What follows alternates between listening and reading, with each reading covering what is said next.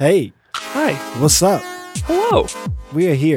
This is Ergo. This is indeed Ergo. I am Damon. And I am Kiss. And what we do here is showcase the people who are reshaping our city and the world for the more equitable and creative. And we accomplished that today. I think so. We're well on our way. Both hardcore equity, hardcore creativity. It was happening. Hardcore humanity. Yeah. I'm in a type of love. A right tizzy. now. Yes. Shout out so much to our fantastic guest, Tanika Lewis-Johnson. She is the creator of the Folded Map Project. She's an organizer and photographer and visual artist who has been doing incredible work. I just can't believe we didn't sit down earlier. Yeah. Here's an adjective for you. What do you got? Enchanting. You're enchanted? I've been enchanted. Well, I hope that Is it an adjective? Did I make that up? No, that's an adjective. Okay, all right, cool. It's also a verb in that, stay away from the grammar. We got too far. Truly a wonderful conversation with Tanika. If you don't know her work, maybe before you even listen, do a quick Google. It's worth seeing just the beautiful between Folded Maps, some of the other work that she's been doing, the installations, the portraiture, the photography she does of the city, and specifically her home neighborhood of Englewood. Definitely check out Rage, who does some really great work. Absolutely, Rage Englewood. And anything else you want to add about what the conversation covered? I think we had a really great dive of the impact of housing on a local level that I think allowed us to talk about the macro structure of land and shelter and the humanity of it. I think that's the beauty of Chicago, is that it is so fucked up in certain ways that it becomes a lesson for the world, right? Yeah. So there's so much information of this does not make sense, and I think her work really did a great job of finding the humanity of inequity. Yeah, and helping us figure out how to make sense and then move forward from it. So going from the personal to be able to talk about the structural, her work did that really well, and this conversation, I think, was really valuable. So you're going to learn, you're going to laugh, you're going to, all the gems. Yeah, you might get enchanted. Let's go get enchanted with Tanika Lewis-Johnson.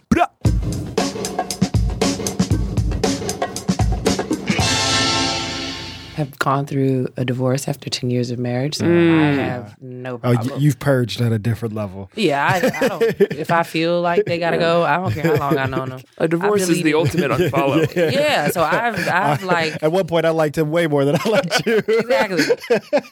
I kick off cousins. I don't play. The divorce is the ultimate unfollow. Yeah, once there's a divorce, nothing is precious after that. Nothing. It's like No. mutual friends mean nothing. Yep, I unfollowed him too. He just got unblocked. Oh my God. Man, there was a time. Man, it was a specific line of bullshit. I don't know if it was cop bullshit. It was some type of bullshit that was happening. It was like a moment. I can't remember which moment it was, but some bullshit Facebook moment. And it was so relieving because I would not only unfollow the person, I would then unfollow all of our mutual friends. I was like, oh yeah. Y'all all are catching this. There was like a litmus test. Yeah, it was some. I wish I could remember what it was because it might have been something really serious. It also could have been equally as frivolous. I'm trying to get my stuff like y'all. And you want to be about a fist distance away from the mic. Blah. Okay. Yeah, that was an appropriately peaking. It's not overwhelming at all. No, that was right on time. Yeah. I felt we needed This it. is great. All right, shall we do the thing? Let's do it. We are here with a very special guest. Yes. The brilliant artist, space maker, and city thinker and seer, Ooh. Tanika Lewis-Johnson's here. Thank you. Hello. I love the sound effects. Thank you. Someday we've we'll get worked a hard board. at that. Yeah. I see. You know, they say like 10,000 hours. They're like, we're like, I'd say like 7,342 hours Of worth just of making ridiculous sound noise? effects. Yeah. Yeah. We're getting close. Pay the dues. Do the work, people. Do the work. So let's start where we like to always start. In this time, in this moment, this season, defining time however you would like to. How's the world treating you, and how are you treating the world? I am, I think, treating the world good, but I'm just still stunned at the title that you gave me. I loved it. City Thinker. I love that.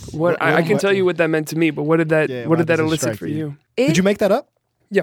Oh, good job. It's perfect Because when I talk about my work, I'm always mentioning like the origin of my upbringing and everything. And so that title just like perfectly encapsulates all of that. Yeah, city thinker, because most of my work is inspired by how I've lived in this city. Yeah.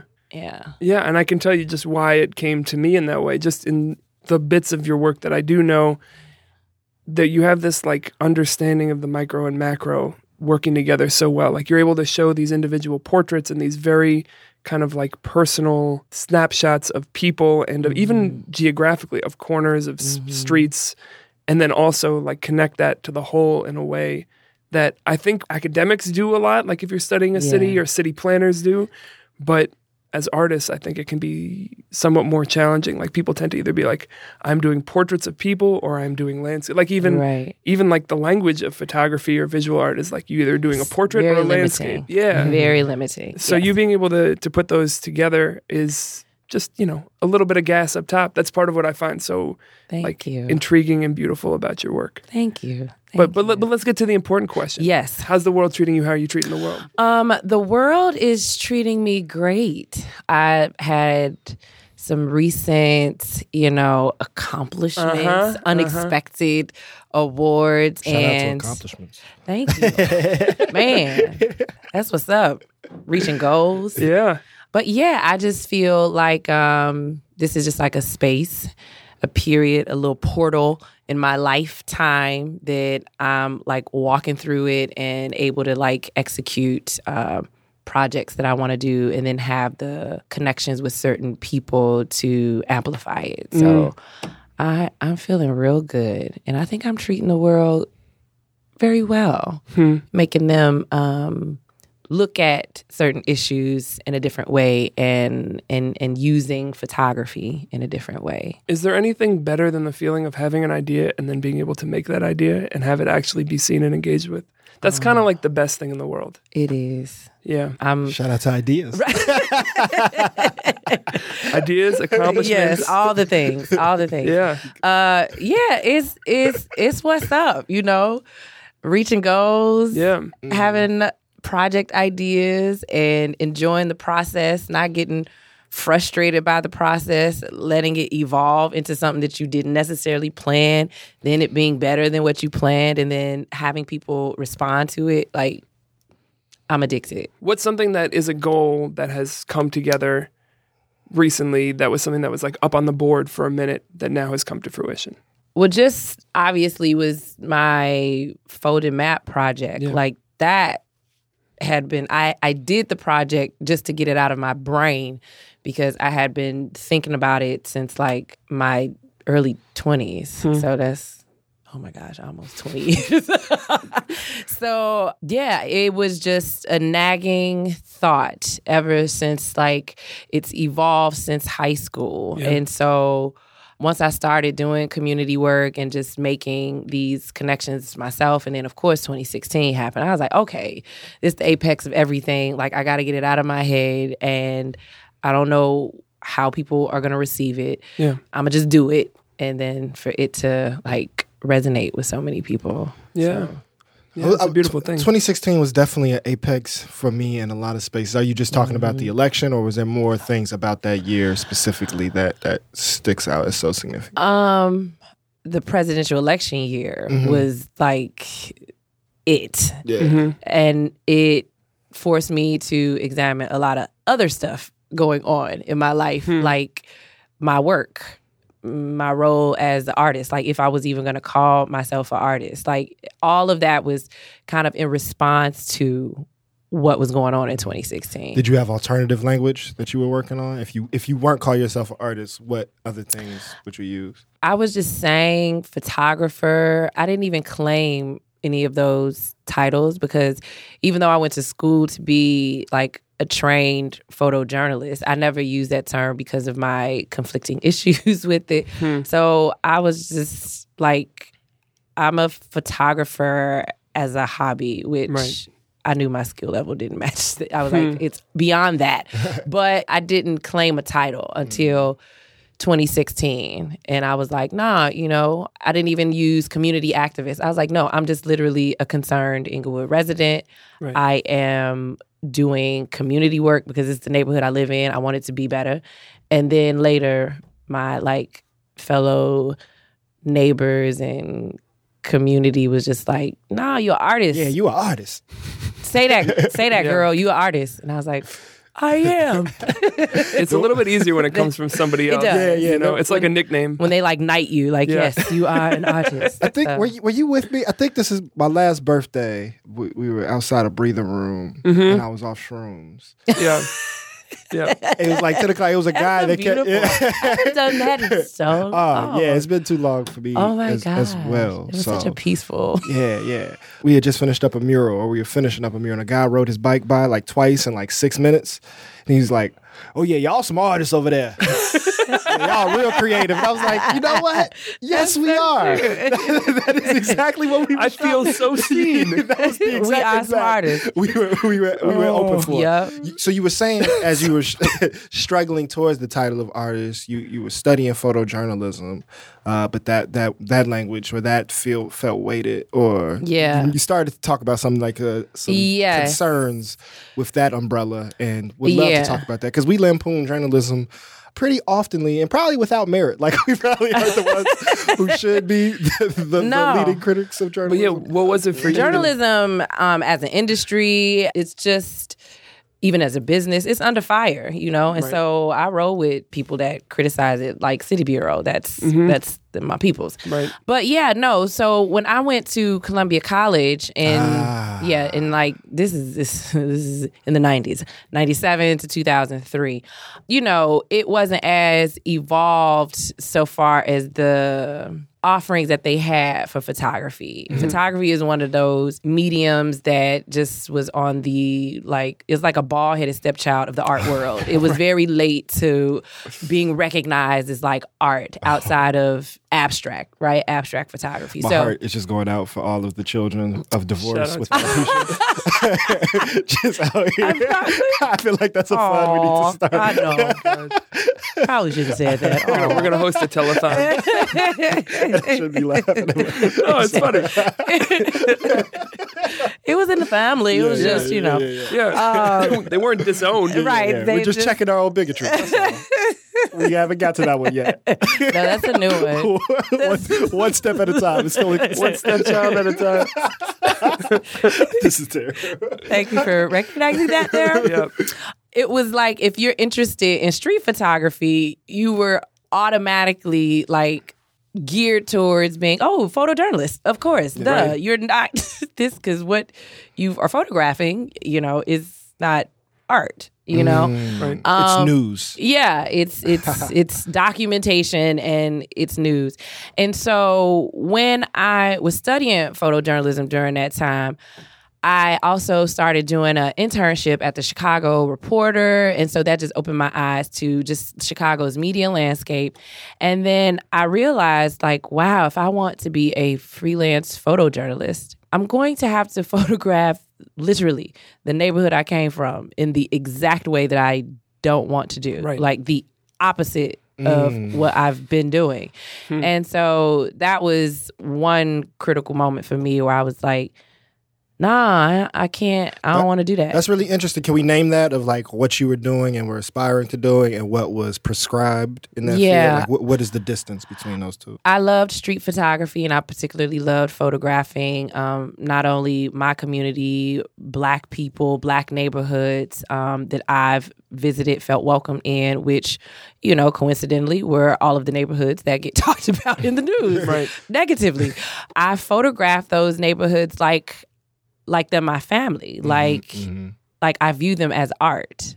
And so to know you're going to enter a profession that is actually documenting these communities in a very one-dimensional, damage-centered way, it just dehumanizing. Yeah, it just conflicted with all of my values, not only artistically, but the fact that I'm from one of these neighborhoods. Nah, I'm not. I don't want to contribute to that. So I was just like, I can't stomach that. I'm not going to talk to people and photograph them, when Only after the police are called. Yeah, after they've experienced the trauma of gun violence and not enter my own community to document all of the other beautiful things in abundance that's going on. Right. So I just was like, I don't think I want to be a photojournalist.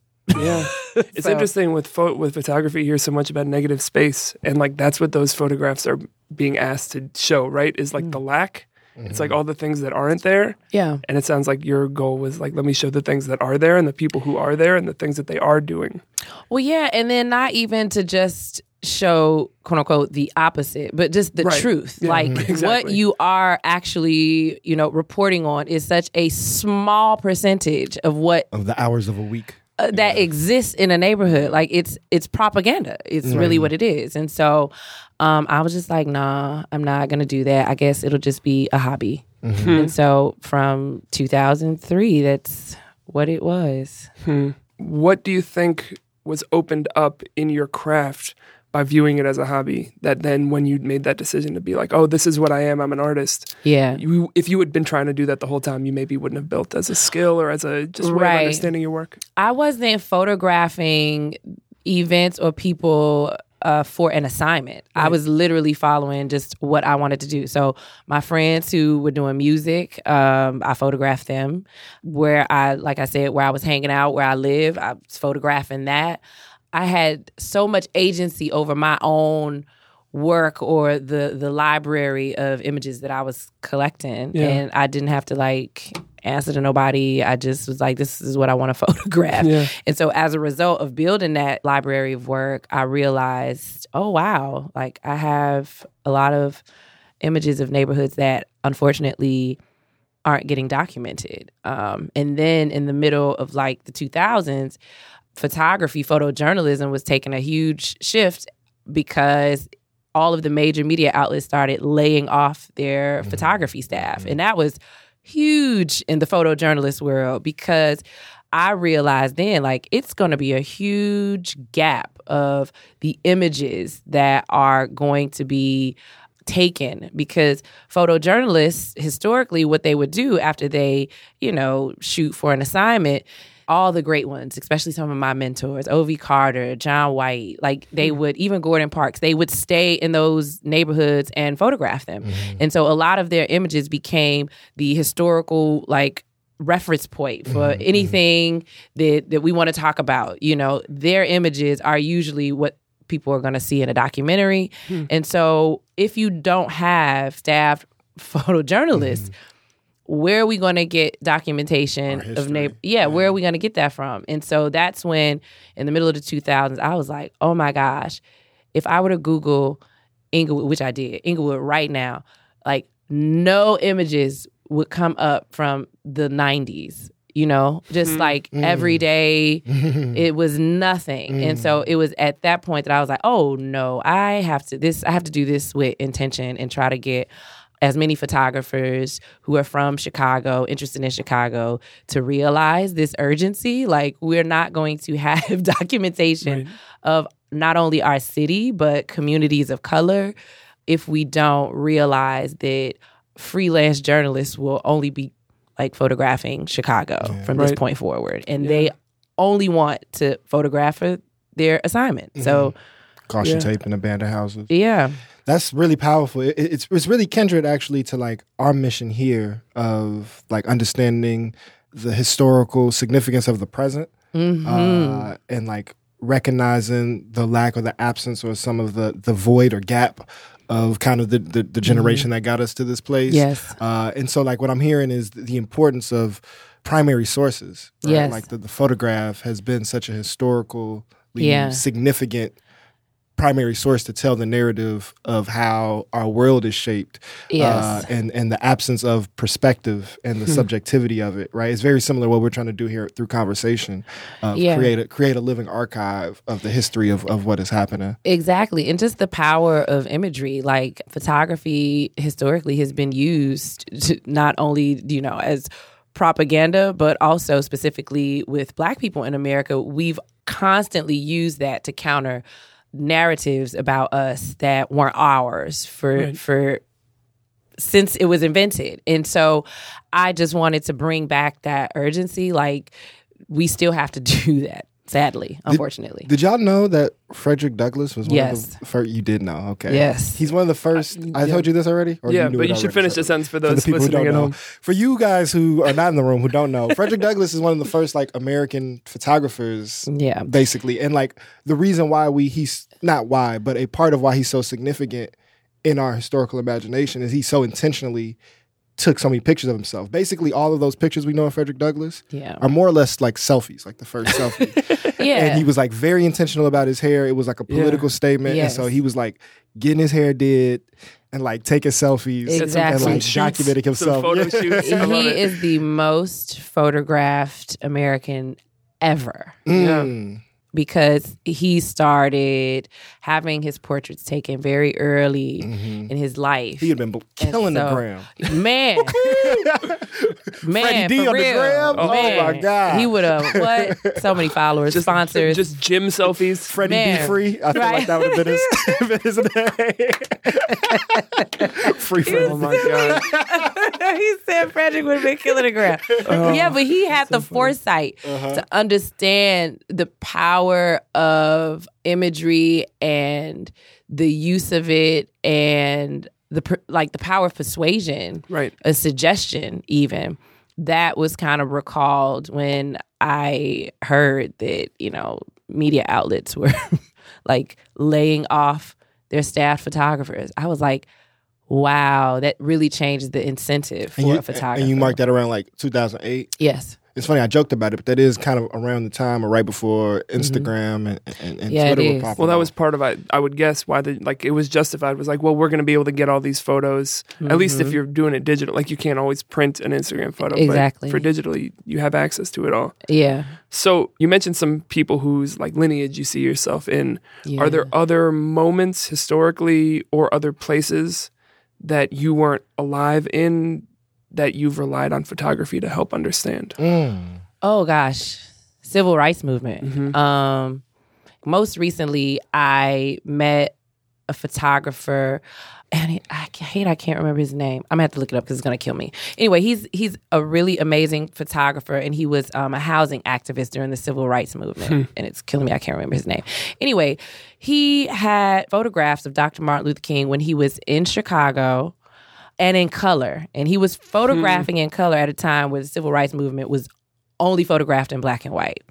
And so just seeing his photos of Dr. Martin Luther King in front of City Hall in color and seeing the protesters in color, it made me realize not only how far we've come, but how much further we have to go because it felt like the present. Right. And that that's black and white thing makes it feel like, the deep, like from the recesses. Exactly. Exactly. It's so even just color can impact your connection with a time period, a photograph. And so that definitely struck me. But even before seeing those color images, just, seeing the black and white images, like the civil rights movement, it was definitely, having a momentum, but photography really helped make it have an international impact, because seeing images of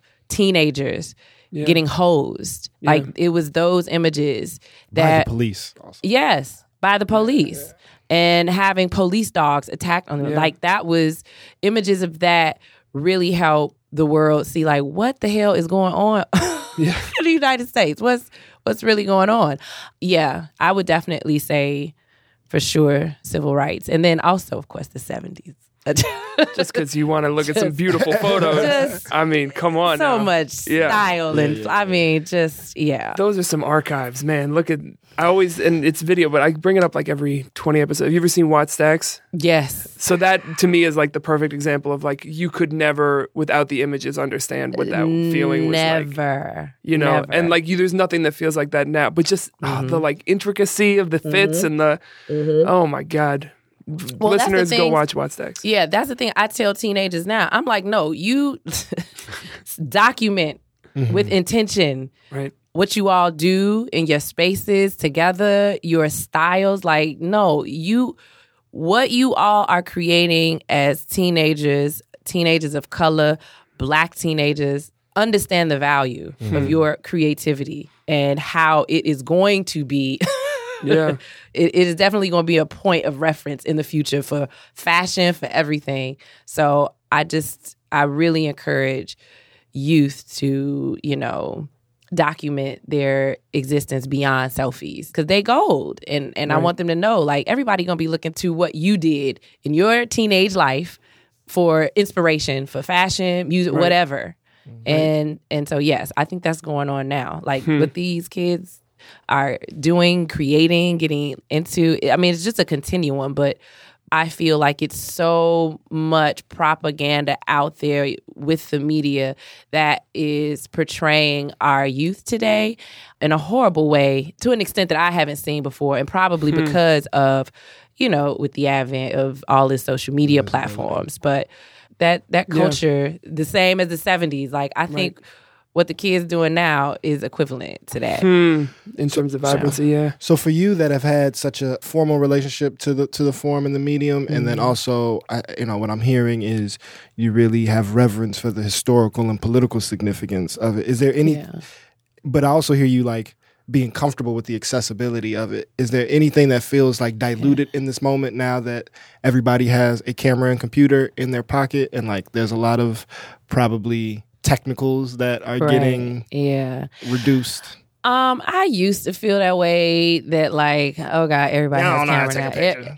Everybody's a photographer now. But no, actually, I've grown from feeling that way because now I want to help people understand the power of photography as being a tool. Right. For capturing beautiful aesthetics. That's a mainstay. But I think since everyone has access to it now, I really want to help people get that this is a powerful tool. And if you make some connections with yourself and larger systemic issues, you can really use photography to help people understand that because it's so accessible. One of the things that I used to hate about photography as a medium is that, like most crafts, it can be expensive depending upon what you choose. And when you choose one that's mostly technology based, that could be a barrier, but now it's not. Even though for people who, I would say emerging photographers who have discovered an appreciation for film, I come from the generation that's what you had to learn on. So, we went through everything from film to digital and to just it being accessible now. But for emerging photographers who appreciate film, I love that because they'll be able to understand how to use their camera. But since it's so expensive to even get that developed and processed and digitized, it's a barrier for people who want to get involved in photography as a serious craft. And I don't want us to kind of make it so elitist that your work doesn't mean anything if it's not on film. No, that's not true. But you should have an appreciation for what it takes to work in that, some of the uniqueness of it. Exactly. Yeah. So I just want to make sure we keep those barriers away. Don't, because everybody has access to it. What tends to happen is that people who are more serious about it try to create this little elitist thing, and people love their elitism. They do. They really That's do. one we haven't really got a public discourse on how to check. People love. They love, especially when anything becomes widely accessible. Then you want to separate yourself from the pack. And so I don't want us to move that way with photography. And if we do, I am definitely going to figure out ways to remove barriers so that younger people who are interested in photography don't feel like they have to overcome an unnecessary hurdle. I need to know film no, just put your camera on manual. Sounds a lot of parallel with DJing and vinyl. That was exactly what I was thinking. It's you don't have to only be DJing on vinyl, but at least have a working understanding of how that works. Exactly. And then be able to use the tools that are available now. Exactly. Yeah. I feel like probably the main difference is that with photography, it's your camera. People forget that understanding how to just use your camera, forget if it's digitized or film. Right. film forced you to learn how to use your camera. Right. So it isn't just film that's the elitist thing. It's what it forced you to do. You only had 24, 36 shots, and you Smaller margin of error. Yeah, and you had to understand the technical aspects of your camera. You can still do that with a digital camera. Just put it on manual. Right. We talk a lot about how like a media, people talk about their medium, but medium just means in the middle. Oh, yeah. Right. So if you're focusing exclusively on the medium, you're losing sight of the relationship between the maker and the person consuming Yes. it. So I want to kind of jump to that relationship. talk. Medium talk. That's our new thing. And talk a little bit about some of the projects. Let's start with Folded Map, and then I want to go a couple different directions with it from there. I know you've done a lot of talking about this project now. It's something that has from interviews to panels to all this stuff. Yeah. Before we talk about the project, let's talk about talking about the project. Ooh. Is there anything that you are really tired of being asked, or just something that you feel like people are misunderstanding based off of the kinds of questions that they've been asking you about the project? I would say a question that I was constantly asked that made me understand the depth of the disconnect between our city's history with everything, just segregation, racism, discrimination, and how it plays out in our everyday lives was, how did you come up with the project? I walked around. That question I got so much. That's what prompted me to partner with the theater company Collaboration to like, okay, well, let's just do the play because it will answer that question. Yeah. But it was that question that I was like, wow, we really don't understand that, all of these statistics, the reports about segregation and inequity, that's representing us, y'all. Like, you don't have to go far to understand the systemic impact of our history of segregation and racism. Like, you literally just gotta think about your life. Like, it's that simple. And so that's the question. It's not that simple for those benefiting from it, right? Because it is if you are made aware. Mm-hmm. You know that you live in a city that is extremely diverse. Mm-hmm. And if you are occupying a space that is primarily one race, that's kind of artificial. Absolutely. No, So- of course. So what I'm saying is there is a disconnect that you are allowing yourself to believe or, operate within. Yeah. And so I just feel like my project and other people's project can help people like pull out of that. So it's not that it's simple. It's just you're choosing to ignore something. Yeah, Absolutely. Yeah. Yeah. And let me be more specific in what I mean, because I grew up off 87th to Ashland, right? So from my experience, it was much more likely for me to travel all the way up and down Ashland. And I saw it throughout my life. Like, by the time I was going to college, I wanted to study that exactly. Like, Yes. why does the North and South Side look so different? Exactly. But on the reverse end, somebody who's up on fucking, what in Ashland, Irvin Park or Montrose or whatever, to travel to Garfield or to go to 79th, right? Like, that would not happen.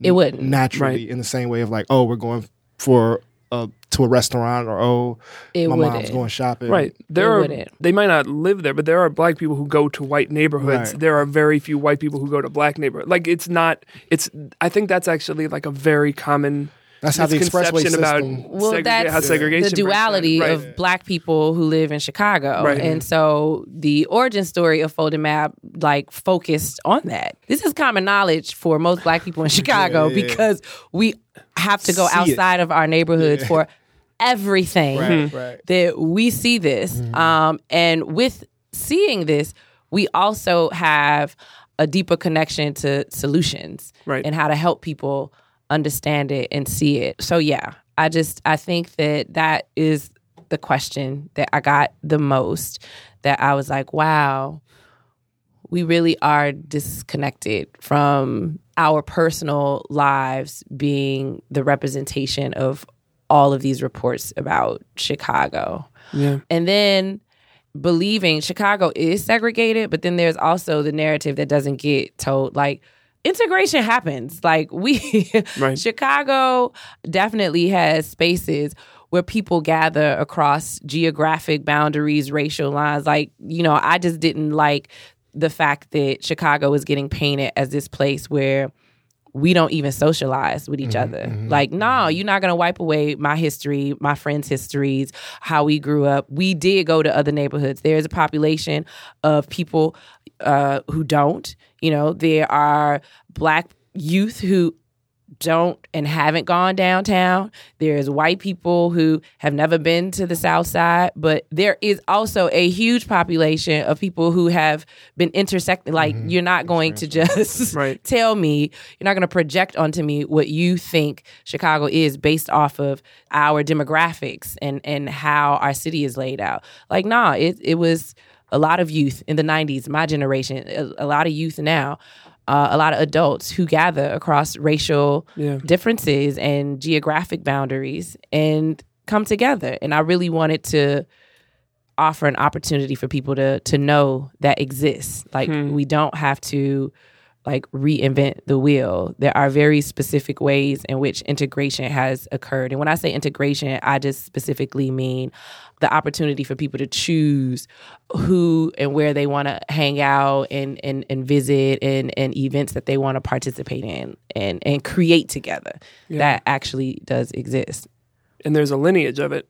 Yes. Forever in Chicago. Yeah. So let's talk a little bit about the project for those who don't know. Kind of the two-part question is, what's the elevator pitch version of it when someone's like, so what's Folded Map? Which is kind of what I'm asking. And then also for you, when you think about this project in relationship to yourself or in relationship to the city, what does this project mean to you at this point? Yeah. Folded Map, just basically, it's an art project. It's an art project that uses portrait, video, and interviews to highlight what present day inequity and segregation looks like. And I utilize Chicago's grid map to make that point clear. So I photograph addresses that are similar on the same street and compare them to each other, like 6720 North Ashland, 6720 South Ashland.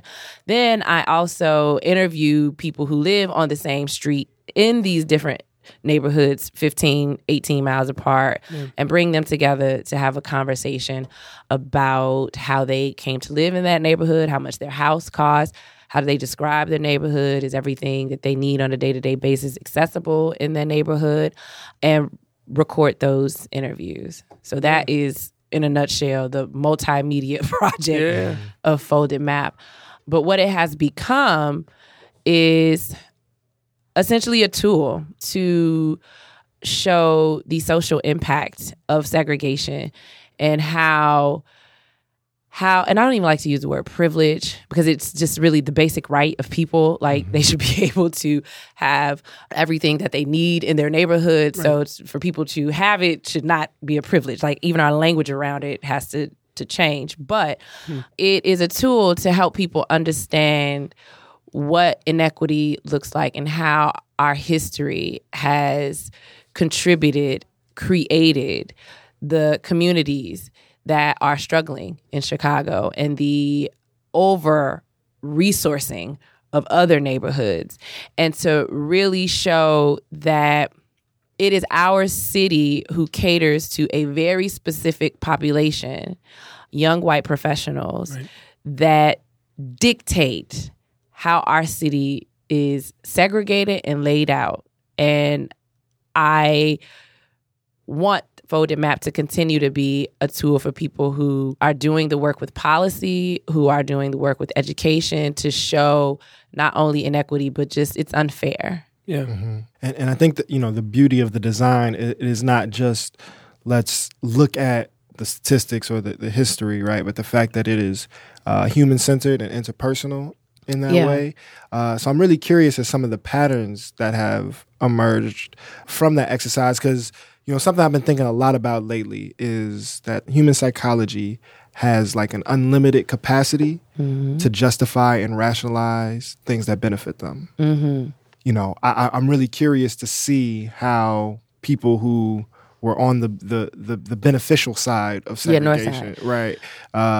Did they personally recognize their position in all of what's going on. Yeah, and that's what was so beautiful about the video interviews, because I was doing it just audio, but just the facial expressions, the body language, I was like, oh, I have to get this on video, because you could see people working through realizing that.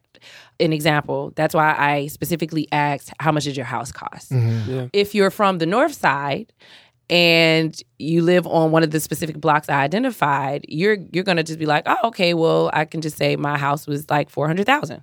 You know, like that's what it is. But when you hear someone who lives literally on the same street as you, right, just on the south side, and you hear the story of how this building, how they came to live in this building, or if that building was in their family, right, and the value of it being $77,000 now, it's a moment where you can see something going on. Some of them laugh through the awkwardness. Some were just like shocked, you know, but it was definitely a moment to show that we're all operating in the system, and there's a clear group of people who are benefiting and did not realize to the extent in which it was unfair. Yeah. You know? And so I wanted to create a space where people moved beyond guilt or feeling like a victim, and realized that these are two individuals who are coming together to understand how our city's history of discrimination and segregation brought them to have these different lived experiences, even though they want the same thing, and quite frankly, probably would have been cool neighbors, you know? Right. Yeah. I wanted the conversation to shift from people feeling like a victim and guilty to who do we hold accountable for this? Yeah. And that's what I was Because- going to ask. Sorry to cut you off. No, go ahead. The amount of massaging through white guilt that I could imagine was in some of these interviews Yeah. seems like kind of an annoying part of the process. It wasn't Or- guilt or massaging. ignorance. Yeah, it Yeah. wasn't massaging at all. It was. It I wasn't. guess that's one way to do it. Yeah. I mean, so this is the thing. Or unless it's one of them like extreme massages where you basically can see their ass. Just shiatsu. No, they came to. Never punched a mic before. What a But you terrible, just- what a but you terrible broke it. idea. You broke I the did. little, He what you broke call the it? What's It these things wasn't where called? the The wind little screen. filter, The little pop screen. filter. Yeah. These were all people Now who leave it in. Don't mark It was that. worth it for the joke. for the effect. Yeah. These are people who self-selected to be in this project. So they had a sensitivity and vulnerability and interest Right. to go deeper into learning something. And so I had to respect that space, Yeah. you know, because Black people in Chicago aren't the only ones impacted by segregation. I personally believe that we're all psychologically impacted because of the missed opportunities. And so I wanted to give space for people to possibly connect with each other, to reveal that this is not our fault. Just to be direct, you know, there are white people in Chicago who don't know how to help like this, because it's such a Because it's systemic. institutional. It is. beyond, yeah. And once you realize you're on the benefiting side, still what do you do? And so I wanted the project to serve as an opportunity not only for those who feel that way to say it's just connect with people. Yeah. Just like visit people. And then also for residents of Inglewood to feel validated in knowing, yeah, you know, the city has created this struggle that my family has had to go through. And I appreciate you listening as someone who did not know. And so it also leads into my different ideology on gentrification because I wanted all the residents involved for them to feel reassured that the goal of this project isn't to place blame. It is to show that our city has allowed this to happen. Our elected officials has allowed this to happen. And as a result, it has perpetuated this divide that I truly feel doesn't reflect how we want to interact in this city. Right.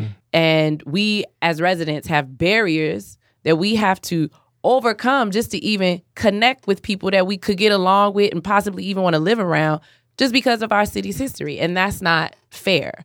Even referring to people who come into a neighborhood and gentrify it, right? Referring to them as gentrifiers. Like, okay, that's all cool to create a conversation, but the truth of the matter is it's not their fault that our city specifically allows resources to follow that population. Mm-hmm. Right. It's not their fault. It's their responsibility to recognize that their presence can completely change a neighborhood. But overall, it's the city's fault.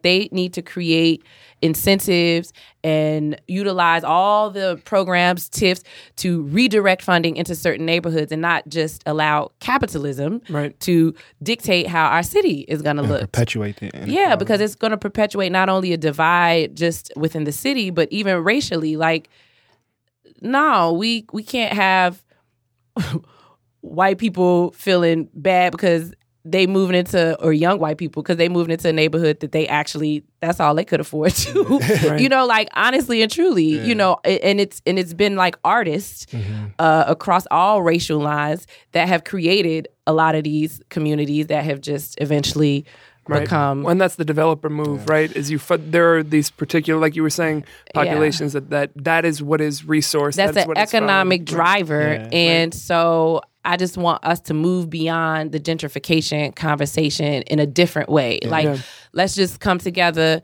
Like, y'all feel bad, y'all moving in here, and y'all, you know, y'all can't help that everything y'all won't end up popping up in the neighborhood, and then the people that live there are mad because, you know, like, if we stay in that space, we're really like letting the city off. That's a really important distinction that I think we've talked about a lot, like personally off the air, a little bit on the show, is that we need to refine that language. Yeah. And like gentrification is a process and a system. And I think too often, like, you know, when we talk about racism, we focus on racist instead of racism. I think gentrification as a politically economic phenomenon is similar. You know, it is not the renters that are the gentrifiers. They are the beneficiaries.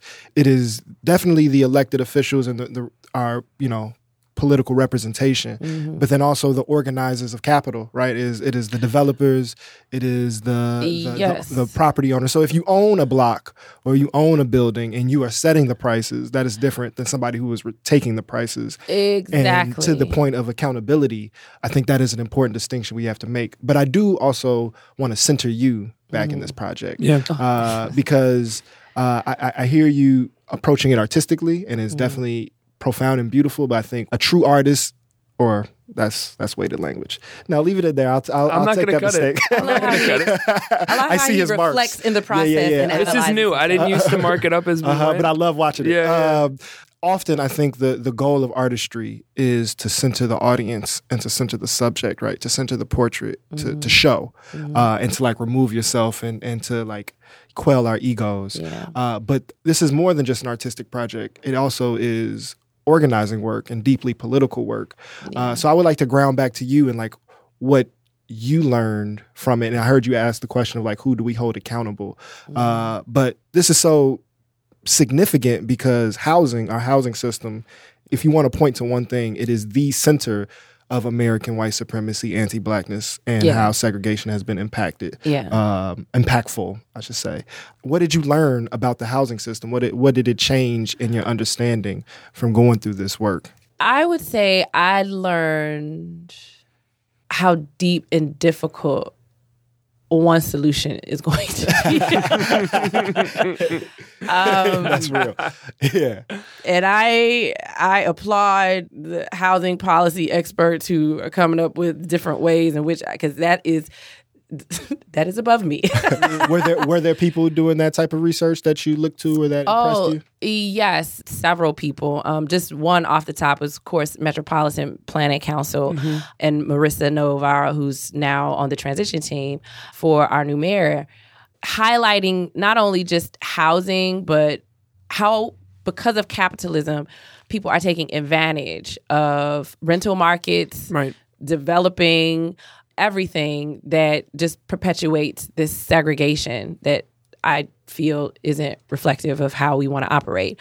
But yeah, I just learned that it's so convoluted and it seems hopeless sometimes because it will require capital. It will require a direct investment in under-resourced neighborhoods, specifically with housing. You know, you have to develop something there, and you have to offer, if you want to create higher home ownership in the neighborhoods that have lost homeowners, they have to have money to renovate. Like, that's the major barrier right there. Like, I could afford to probably purchase a home in Inglewood, but it will probably need work because it's been abandoned, you know, and so where do I go for that money? You know, like, I have to be in a certain financial bracket to be able to even get access to renovation resources. And so it's just so many layers. And then even with renting, we seriously have to, I'm just going to use the word attack,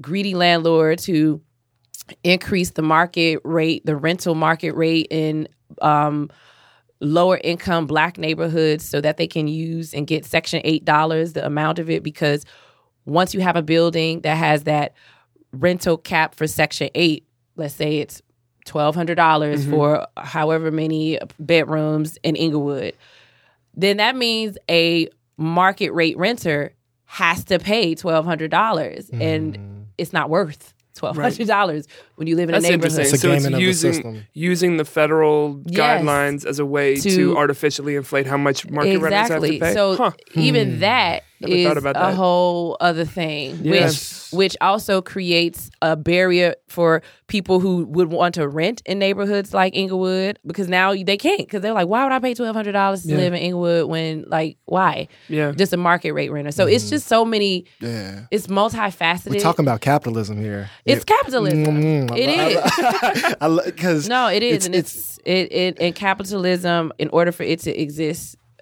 we have to accept that it was built not off of racism, but racism and capitalism are inherently into. I mean, I think, you know, a language that people credit to Cedric Robinson and Robin Kelly has, like, expanded is this idea of racial capitalism. Is that racism and white supremacy and capitalism are inseparable in their origin and in their function, right? And so calling it one or the other is always improper. And, like, you know, talking about the connection of the two. And hearing that, it's something I just saw.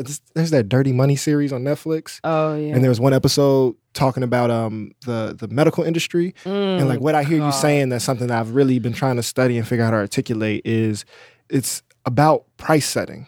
Right? Like, who has the power to name the price? Because it's not the buyer or the seller, right? Like, it is the power broker. Because, like, if you think of Walmart, if you go into Walmart, you have to take their price.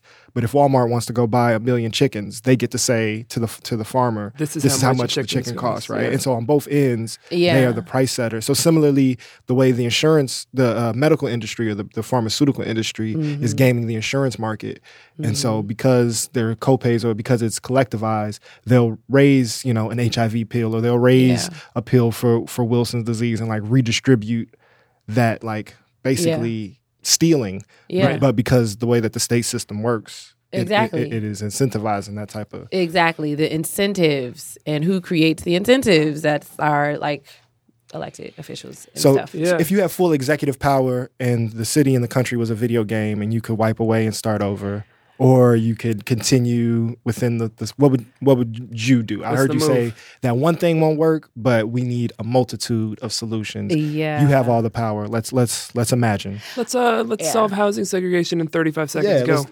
I would renovate a lot of the beautiful buildings on Chicago's South and West Side, and I will create some kind of program for lower income home buyers. I mean, not even lower income, like, for me, like, my income level it's low enough. Right, exactly. Low enough income. to buy them. And then also have, you know, affordable rent for people. And I think once you do that, that will ultimately change the landscape of different neighborhoods. And then I'll make sure there's a lot of available art centers in these neighborhoods. Yeah. And once you have art centers and some form of, like, entertainment, then you will see who want to hang out with each other, who wants to live around each other. And I just think Chicago has not had an opportunity for us to even see how a diverse neighborhood could get created, because we've put so many things in the way of people connecting and giving people incentives to stay removed from people. So I would want to create neighborhoods like that and then see who gets attracted to it now. In our mixed arts spaces, like the spaces that are mixed are at this point corporatized, right? So you go to Concord, there's people from all over the city there for a concert, but like they had to get patted down at the door and the tickets cost a certain amount, and that went to Live Nation. It's like, like you were saying, there is a lineage of investive community art space Exactly. making. Those exist, and people be coming out, and just giving them an opportunity to hang and socialize with each other. So it might also change where they will want to live, So I would definitely just most immediately stop over investment in specific neighborhoods and just spread some of that out to the south and the west sides of Chicago, and then just see. How about you, Kiss? If it was your video game, what would you add to those solutions? Let's keep building. We're gonna figure it out. I know we're gonna solve the three of us. So you're welcome, everybody. The two, and this isn't like a building. It's we're trying to do a little bit of harm reduction. Yeah. So other cities have mechanisms in place that put some sort of check on development, right? Whether that's allowing rent control, which is crazy that Chicago has no rent control. That has been banned.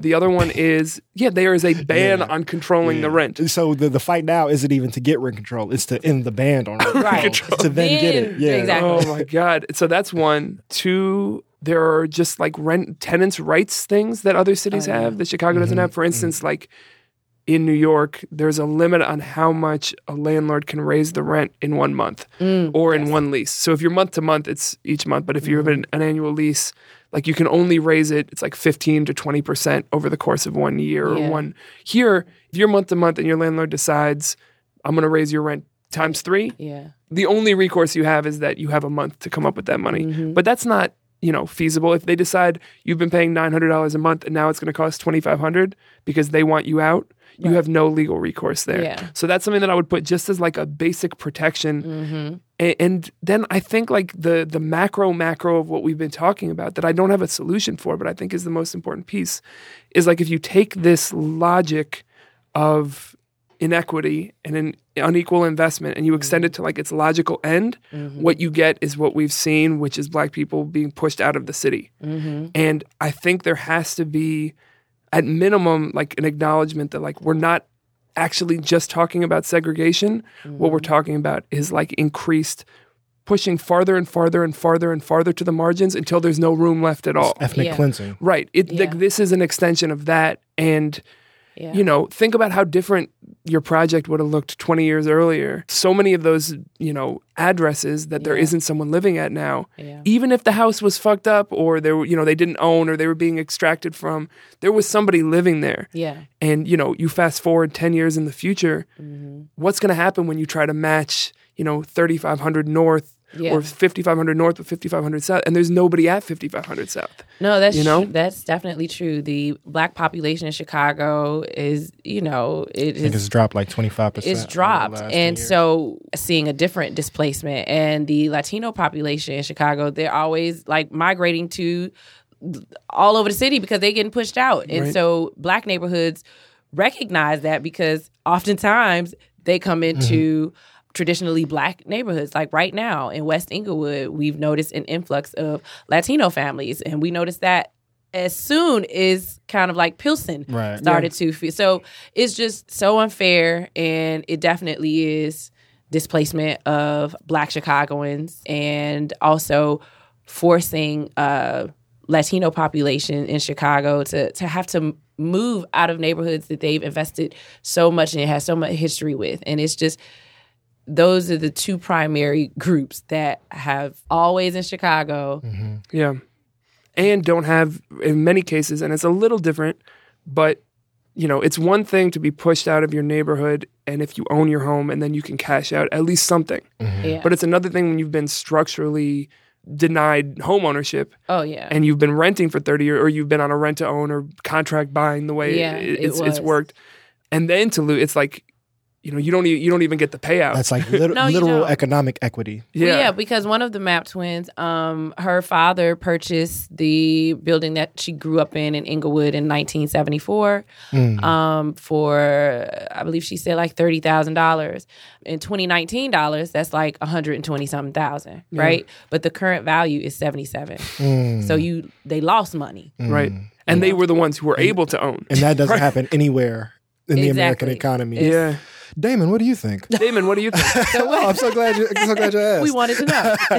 I was going to ask. Yeah, no, I just wanted to do that. So yeah, I think we have to go back to like the fundamentals of economic exchange and subvert some of that. So I think taking away monetary purchasing from it, and it needs to really be looked at as tangible reparation models of however the mechanism is, right? Whether it is through government or through a corporate entity or nonprofit facilitated, or we create a new structure, literally giving people ownership without paying, right? So the whole we need an investment, like, no, there are houses that are there there is only a piece of paper that says someone else owns it. We need to claim and reclaim that. So, right, basically taking it back to the idea of like land reform, one questioning the fundamental idea: is it humane for someone to own someone else's home if they are not there? Yeah. If that is humane, or if that is possible, what are the fetters where someone who can benefit from taking away someone's shelter does not have the power to do so? Yeah. Right? Shelter is a human need for life. It is. And if someone else can profit from taking your shelter, that in itself is an inhumane design. And so all of the homes that are vacant, someone has ownership and responsibility from it. If they're being negligent, especially, it should be revoked and it should be redistributed and viewed as reparation, especially if you go, to the great Ta-Nehisi Coates article about contract leasing. My next question I wanted to get to is how did the housing crash come up in terms of how this inequity has been expanded over because it has always existed, but we think about the 50s and 60s, but 2008 was the largest revoking of black wealth in American history. So basically just giving people houses, because that's how the suburbs were created. It was interest-free loans. Cops now get free loans to have property ownership. They gave there's plenty of models, benefits and incentives for giving people houses. White families to move to they took it, because it made sense. I would have too. A free house? Yeah, sure. That sounds great. Well, golly. I'm so qualified for this. I'm pre-qualified. Yeah, I'll move. Yeah, that was probably the suburbanization was the height of the use of golly. Golly, geez. It's a lot of gollies split level? get thrown around. Oh my God. But yeah, how does that housing stars? I haven't heard that one. Yeah, that's a good one. But the housing crisis, I think, just to use my neighborhood for an example, traditionally on the South Side, block clubs used to be the thing. The signs are still there. Not even on the South Side, on South Side and West Side, in black communities, that is just how you organized your block and came to a community agreement on this what we are not going to tolerate on our little block.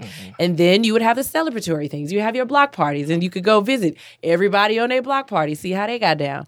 But 2008, the last little that was left of block clubs, that just removed so many, wiped out so many stronghold block clubs, and just using Inglewood as an example, to the point that people in my generation who lived in Inglewood, and I'm going to refer to Aisha Butler, the lead co-founder of Resident Association of Greater Inglewood. Which we have to get to. Yeah, that is why she wanted to start that association, because block clubs were also a huge organizing force. Right. And it enabled residents to come together as residents across their aldermatic wards that they lived in. Right. And so for the housing crash to dismantle the last leg of block clubs, it was oh man, we lost an organizing force now. Now shit is real.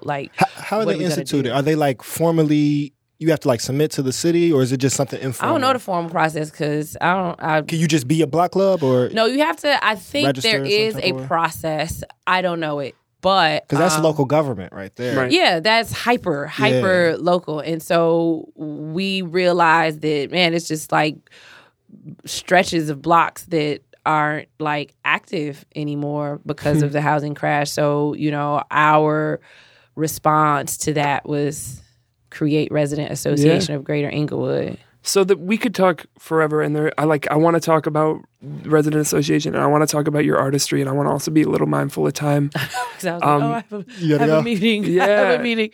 Let me see what she How much said. time do you have? I Let's have do this to- democratically. I know. Figure out how much. I don't even want to time tell we you have. because I'm basically going to be late to the next Okay. meeting. I'm sorry, Vanessa. Oh, damn. I'm sorry, Vanessa. Vanessa, thank you for listening, and we apologize. I know. Do you I know. do you fib about your lateness? Do you be like I was doing something I else? don't. It's Okay. going to take me 22 minutes to get Okay. there. I mean, she doesn't mind if I'm like 15 minutes. So Okay. basically, I have like 15 minutes. We got Perfect. 15 minutes. Perfect. All right. Let's stay with the organization, and then I want to just talk a little bit about the artistry. But let me see if I can actually just put them together. Ooh. Yeah. So, like we've been talking about, this deep understanding of place and people's relationship to their block, to their neighborhood, to their city, that you are encouraging people to have, that I think shows up in both the way you're talking about the organizing work and your artistic projects, beyond Folded Map also. Where does that kind of intimate relationship with place come from for you? It comes from what I encourage people to think about as a participant in Folded Map, which is possibly why it's an appealing little experience, is how did you come to live where you live? So what's the story for you? So for me, the answer is simply my grandmother. Shout out to grandma. Yeah. Like I view myself as her legacy. What's her name? Marilyn G. Tenney. Shout out. That's a good ass grandma. That's a grandma name right Oh there. yeah. Marilyn G. That's a legacy starter. Yeah. Because of her vision and her wanting more for herself, she came to Chicago and she saved her money for 7 years to purchase the building that I grew up in on the block 62nd and Loomis in Inglewood. And it was that block that I moved away from a couple times because my mom wanted to go live up north. But, that was also the block that we returned to. So, and then that was the block that I lived on when I started high school. So me knowing her history and what made her come to Chicago deeply guides my work and is ultimately an homage to her because I was little and she would babysit me when my mom was going to work. And I clearly remember going to Acorn housing meetings in Inglewood. I did not know what that was at the time, obviously.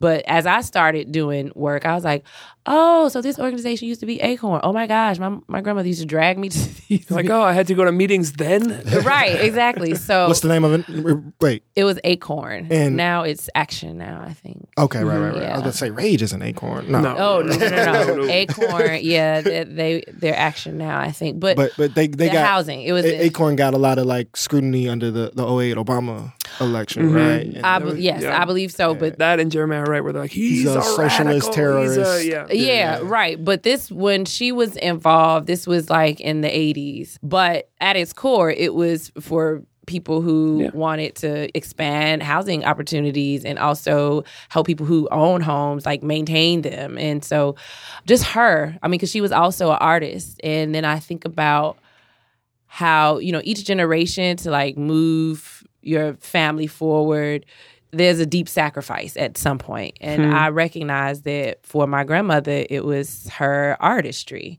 She was not able to pursue being an artist because... What did she make? She was a singer and a painter. Me being able to be an artist is kind of her dream realized. Yeah. And so that is what I carry with me. That is why I'm so committed to my space and neighborhood of Inglewood.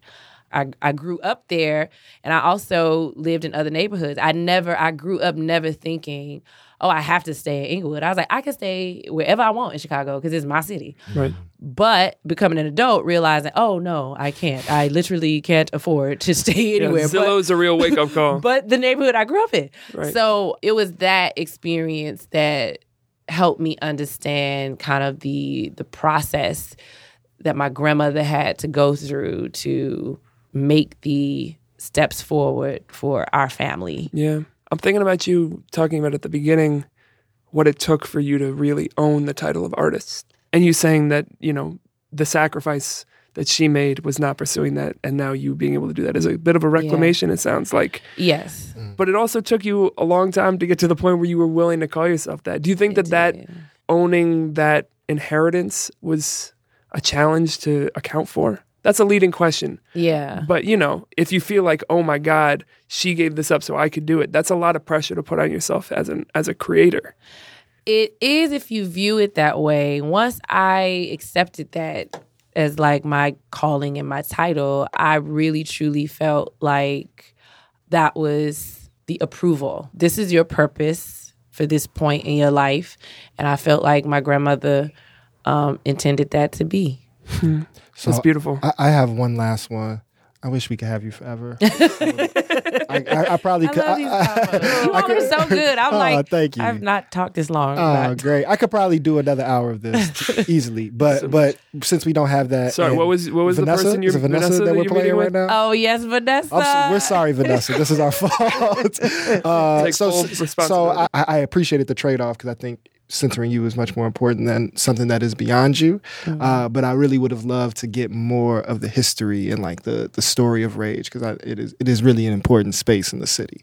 So I'll try to get it with one question. Yeah. How is that space or that organization shaping your dreams for a better world? Well, what Rage is, how it started is ultimately the solution to a lot of things. It was literally people with a deep connection to a certain space, neighborhood, who wanted better for it and questioned, how can we get better for it?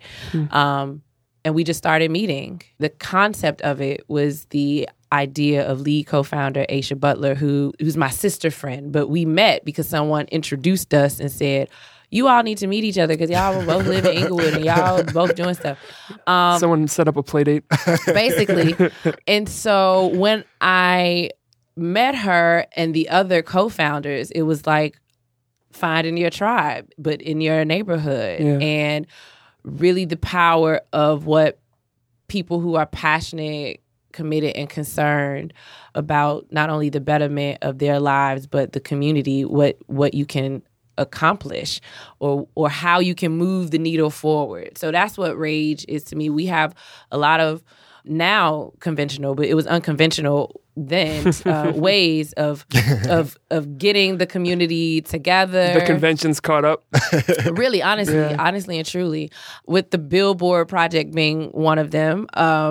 But yeah, that's what it represents to me. It just represents an example of when community comes together, when you make an effort to know people that you live around and share space with them, what you all can do and the momentum you all can create as an inspiration to other neighborhoods that are similar to it, to just offer opportunity for people to get together, really, to get together, whether it's to mobilize, to just have fun, to, organize, to protest, or to do whatever it is. It all comes down to you have to connect and come together as individuals, as residents. And so our bi-monthly Inglewood Village meetings are a reminder of that, because that's the place in which we consistently gather throughout the year to share information. So that's what Rage is to me. And the fact that I have so many community members and Rage members who valued art, that was the beauty in and of itself, because I was doing my photography to document all of the stuff we were doing with Rage, but I never told them that I thought I was an artist or whatever. But they understood the value of it. And so for me, it showed me the power of your community uplifting you, because I would not have taken this title for myself. I just still probably would have been doing street photography and putting it on my hard drives and not putting it nowhere, maybe on Facebook every once in a while. But now you're city thinking. Yeah. They showed me how they felt about my work. And so you did get the equivalent of the guy biking by and going, oh, this artist over there. I did. They just told me. They was like, girl, Do your thing. Yeah. Well, I know we couldn't get to all the projects, but just from the cursory work that I did looking on your website, y'all go check out the things that you have made. They are so beautiful. We were looking at the video from the event that you did at, what was it, Woods? What was the school? My old grammar school. Yeah, with the projection. And it was just like, so often when people like the grant language of like revitalizing space and all, it like gets very dear and precious and inaccessible. And I just saw that and it was like, this is what it's supposed to feel like. Yeah. So, and that was also with Roy Kinsey, which it was important. Me and him wanted, because our work pays, homage to both of our grandmothers, and we really wanted to do this link up together to represent also across geographic lines, West Side and South Side. Like, we do recognize, and when I say we, Inglewood, South Side, recognize almost kind of like the erasure of the West Side, and it's because of it's smaller geographically, but the history is the same, and we are connected to them, and so really utilizing our platform to share space with them to amplify their existence and what they're going through, because it's the same, but it's even more stark on the West Side, because they're only like 3 to 4 miles away from the overly resourced neighborhoods, and that has a completely different feel. So, and they got the overly resourced on the other side too. You got Oak Park and those burbs. Oh yeah, they really get it from both sides. Oh yes, and it creates a different culture and a different experience. And so, Woods Academy, that event was to kind of reconcile that and to show like West Siders, we're with you. Some solidarity there. That's beautiful. Yeah, and actually a group of West Side residents created their own resident association because they were inspired by Rage, and it's called RAW. Resident Association of the West Side. Gotta love a quality acronym. Yes. On the acronym note. Yep. So ours is Rage and theirs is Raw. Oh, so, that's pretty good. Super raw. All puns intended. So we definitely support their efforts in their work. As a matter of fact, the photographer that I'm meeting with, Vanessa, shout out to Vanessa. Sorry, again, she's from the West Side, and she's actually going to be working with me to photograph the addresses for the next iteration of Folded Map, which includes the West Side. Because, not only could I leave out half of the city on a project that's about equity, but my West Side friends was like, so you just not gonna do... And then what happens when you float the map the other way? Right, because then that's going into, like, if you're talking about Madison and Monroe, and all, that goes to downtown. True, but that is not the way that I'm folding. Do it. Yeah, okay. so the got way some that origami going on here. Kind of, sort of. It's also an educational opportunity for people to understand that it's still actually a North-South divide. Even within the West Side. Yes. Yeah. And so the fold is still going to be North-South, but it's, who shares the same 100 West. So if you think about it neighborhood-wise, Albany Park, Logan Square, Humboldt Park, Garfield Park, like it's still a North-South divide. It's just more condensed. Yeah. And sadly, like I was saying, 3 to 4 miles apart. Yeah. Whereas the North and South, you could easily say it's too far. Right. And you see a gradient of change of the divestment. But the West Side, but the new Logan Square to Lawndale, that's like 8 minutes. It's a 6. That's insane. Shit, during Freedom Square, it was a 15-minute bus ride on the same longitude from my house to to Holman Square.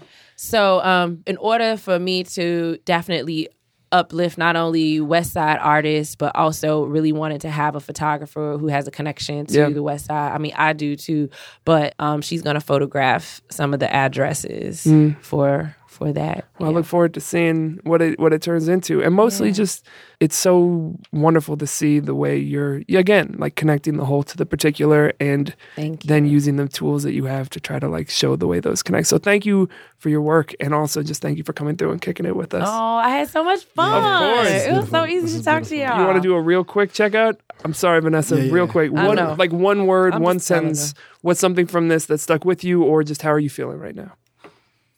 Inspired. Just even seeing you two. When people think about Chicago and segregation, they literally think, a black dude and a white dude can't be cool, can't be on the same, can't have the same values. Like, people actually think that because Look of at how, us. but because of how divided we are, and they're like, oh God, but no, there are spaces and people who do share the same values across racial lines and that want the better for each other. And so this, to me, is just a reminder of the work that I want to continue to do. Yeah. And it's not about saying, because, another thing that people have asked is like, are you saying integration is the only answer to, I was like, no.